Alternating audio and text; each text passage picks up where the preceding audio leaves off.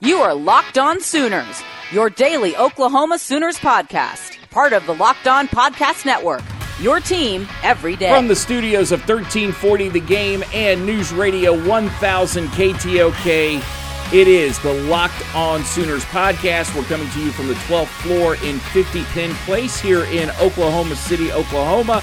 I am your gracious and humble host, Eric G., saying thank you so much for making us a part of your day, and thank you for letting me get my wheels under me as we do this podcast, because normally I like to get it out in the morning, but because of some things that worked and dealing with Locked On Thunder, we were a little bit late getting it to you today.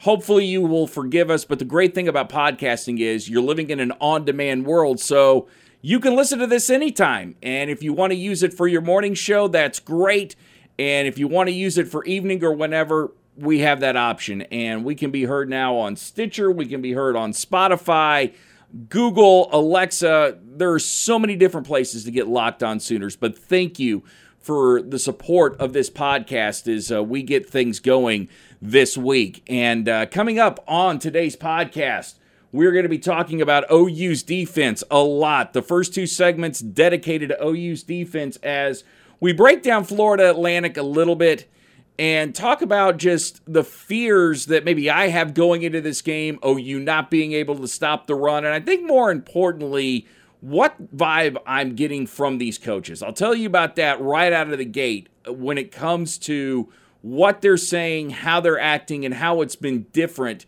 from other years that especially since Mike Stoops has been back in the fold. In segment number 2, we'll hear from Tim Kish on OU's linebackers, and we'll even talk about another much ballyhooed freshman that will probably be seeing a lot of playing time this year. And what is so different about being a freshman now versus what it was like 30 years ago for kids when they stepped on college campuses. And then we will wrap things up talking about how coaches play it way too close to the vest. And there's something that Lane Kiffin did a couple of weeks ago that I wish OU would do.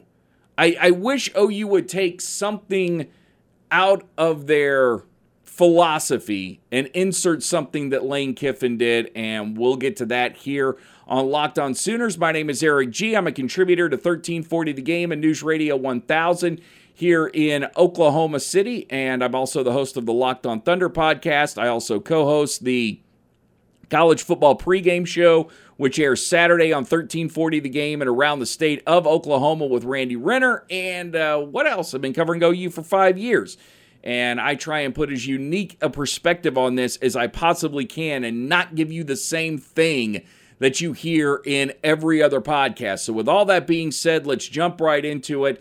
And the biggest takeaway that I have gotten from these last 2 days of talking to players, talking to coaches, is that the defensive side of the ball, especially the coaches on the defensive side of the ball, are more confident than what they've been since Mike Stoops came back to take over that defensive coordinator spot here at Oklahoma.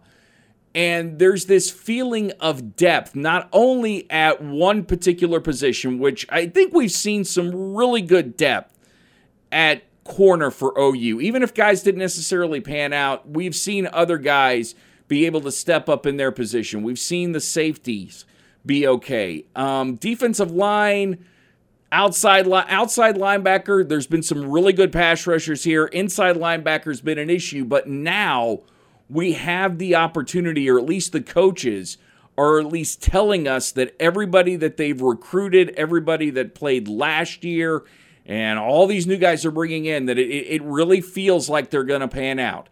And the way that they're acting is this calm, quiet confidence that we're going to be really impressed with what we see on Saturday. And if not this Saturday, because I would expect, even with OU being a 21-point favorite against Florida Atlantic, I would expect to see OU get burned a few times. First game of the year, especially if you're going to play the young guys like Brendan Riley-Hiles, they're going to make mistakes. I expect them to make freshman mistakes. I expect them to make mistakes because you don't know what you're going to get from Florida Atlantic, a team that could play 3 different quarterbacks on Saturday, and a team with a running back who was an absolute stud in Devin Singletary that rushed for over 1,900 yards last year, and OU is coming off a season where they ranked 53rd against the run and gave up 4 yards a carry. So while there is some mystery, there's definitely some confidence, and most of it has to do with who OU's recruited and how they're adapting and how they are playing right now,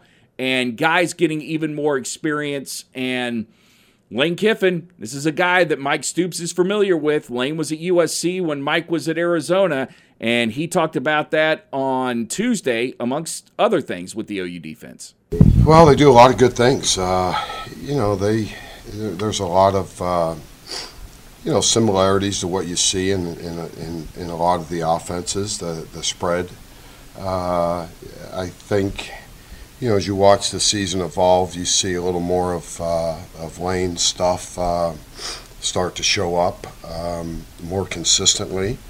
But they got a lot of offense. Anytime you watch 12 or 13 games, there's going to be a lot there, and there's a big body of work, and they operate quickly and spread you out and have a lot of different. They can tweak their offense a lot of different ways. So they give you a lot to look at, and we're going to have to be very zeroed in on our keys, and there's going to be a lot of stuff moving around, and you got to really stay locked into the things that are you're important to your particular position and assignment. Can you get any gauge on their quarterback at all? No, sounds like they may play all of them. I don't know. I mean, all you can do is go off of what you've seen, the last year, and they were awful good a year ago, and they know how to move the football, and he knows how to call plays. So they're going to do the things that they feel comfortable in each particular player, and emphasize those things. You said earlier in camp, you don't have an oboe this year. Do you feel like you've gained on finding guys that can create a little havoc, create a little pressure up front? Well, those in our odd packages have to come from our outside edges, and certainly when we get into four-man fronts, our front four consistently I think will be better than they were a year ago as a group, just because they're all a year older and did some good things a year ago. So we're going to lean on that group. Oboe and Striker are pretty. Those are two of the premier rushers in all of college football. Those aren't slouches. You look at what Oboe did a year ago, how high he graded out. I mean, he's one of the most prolific pass rushers in college football. So, I don't think we'll have anyone. Mark Jackson's done some good things. Ryan Jones, those guys, Addison. So, we just got to find some consistency and some guys that can put pressure on the quarterback consistently, not at the some of the rate that those guys were able to do it, but just to consistently be good and feel their presence off the edge. Even with that, and OU struggling to find guys that might be good pass rushers, I still think the focus has got to be on stopping the run this Saturday with Singletary. DeAndre Jordan or Johnson, if he plays quarterback for Florida Atlantic, kind of scares me. He's the kid that transferred from Florida State and then spent time at East Mississippi rehabbing his career. He was the one that punched the girl in the face. You've got Chris Robinson that played at OU, and then you've got the other kid who was at Arkansas, at Southern Methodist, and might get a shot. And Lane Kiffin's a guy that does a pretty good job of developing quarterbacks, but from his perspective, even if you're doing a great job of developing quarterbacks and one hasn't separated themselves from the others, that is a huge problem with this game coming up for OU. And the last thing you want to do if you're Lane Kiffin is obviously be one-dimensional. Even though you might be able to run on OU, eventually they're going to wear you down. The thing about running on OU, and I was talking about this yesterday, is saving the defense, running, pounding the ball, not throwing it as much maybe in these first few games while the defense gets everybody straight. Sort of the way I would try and go about beating OU is to run the ball as well and keep OU's offense off the field, because they should be able to score in a hurry. So as tough a job as this might be for Oklahoma, and with Mike Stoops feeling like he's working a little bit blind with everything that he's got, I'm sure he's got enough connections in the coaching world to get a feel of what Florida Atlantic might do.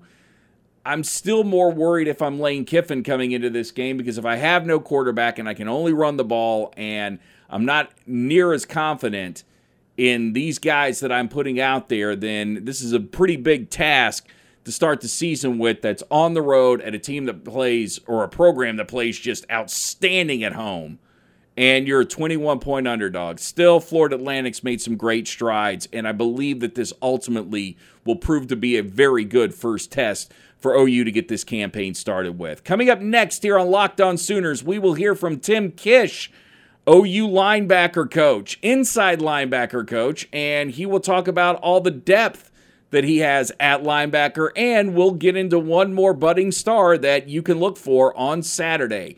It's all right here on the Locked On Sooners podcast.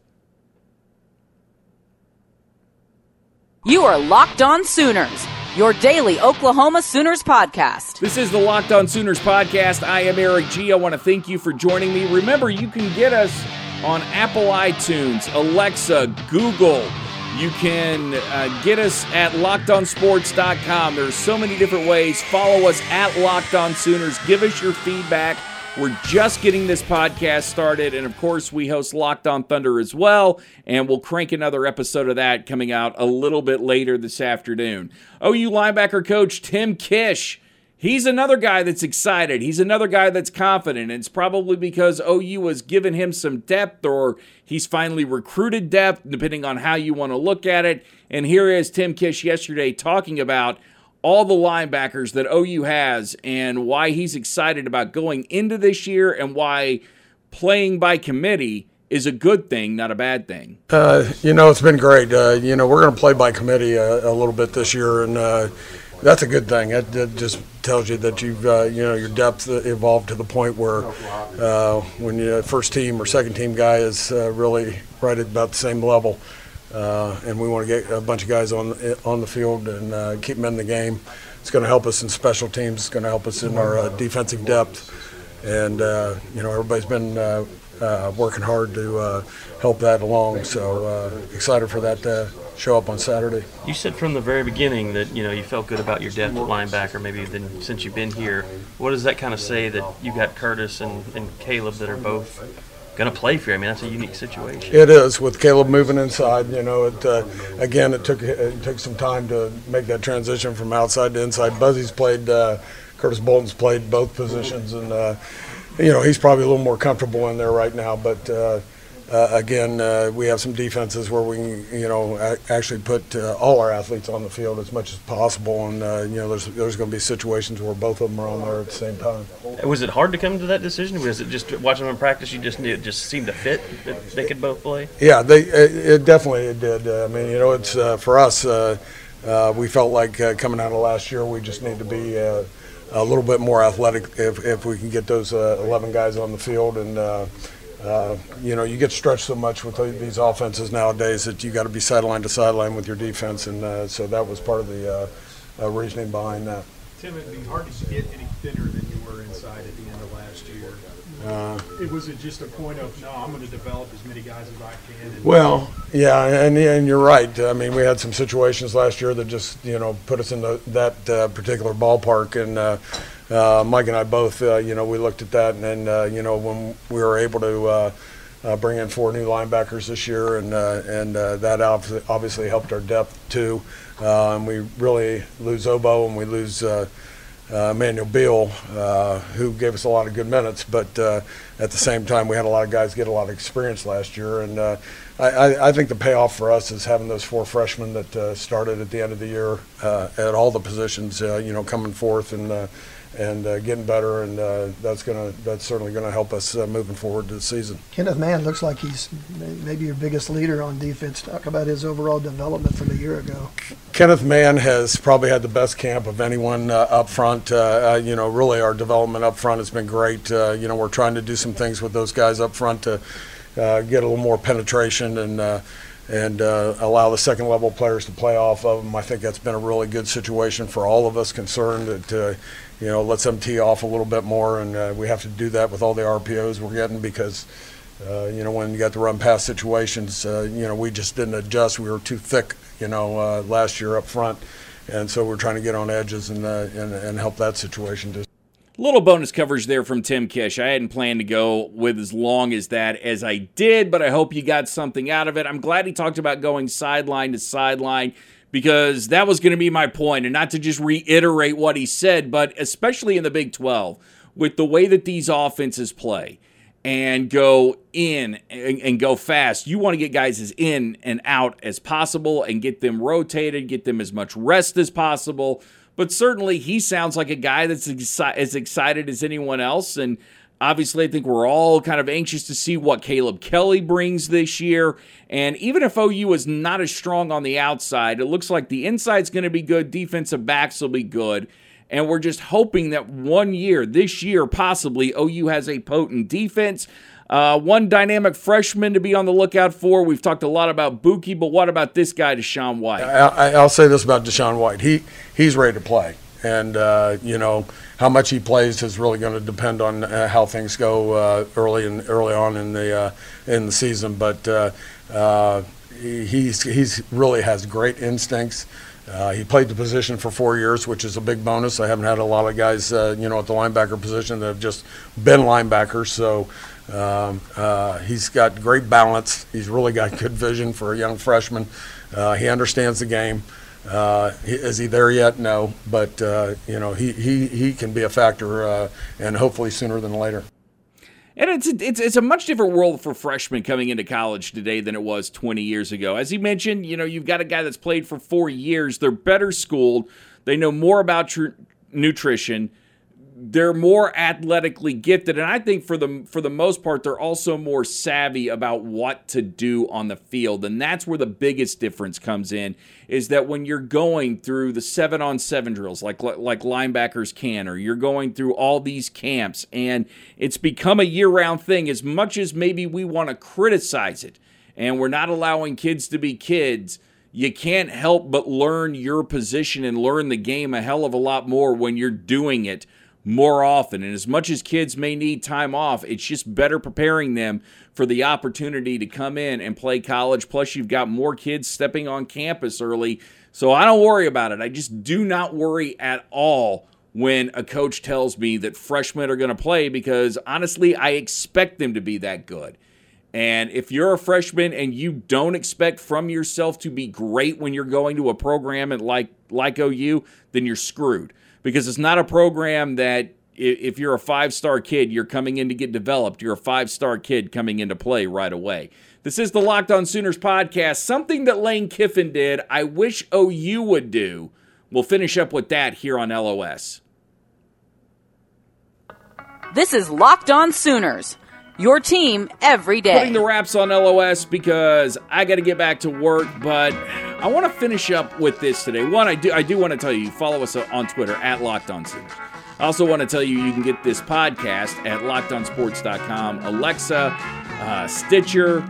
There's all sorts of other places you can get it. Google. Where else? What were Apple iTunes. Subscribe to the podcast. Spread the word, and certainly help us grow as we start to build what we have. But Lane Kiffin opened up one of his scrimmages to the public. He wasn't going to, but he decided to, because there were a lot of questions about the quarterback battle that's going on at Florida Atlantic and possibly 3 guys playing. I didn't see much written about who played well, who didn't play well, letting guys judge for themselves, and those guys weren't made available to the media after the scrimmage, but at least they got to see. And that's something that I wish Lincoln Riley would do, was open things up, let us see, so we don't have to take people's word for what's going on at the scrimmage. We can sit there and judge ourselves. The only problem with that is that colleges so bad today want to control the message that if you see guys screw up, yes, most likely coaches are going to defend them today. Very rarely do you see coaches call cats out anymore. But you're also may not be allowed back in if you get really critical of a young kid and him not playing well at practice, or you report everything that goes on when there are fights and disagreements and disputes with coaches and everything else.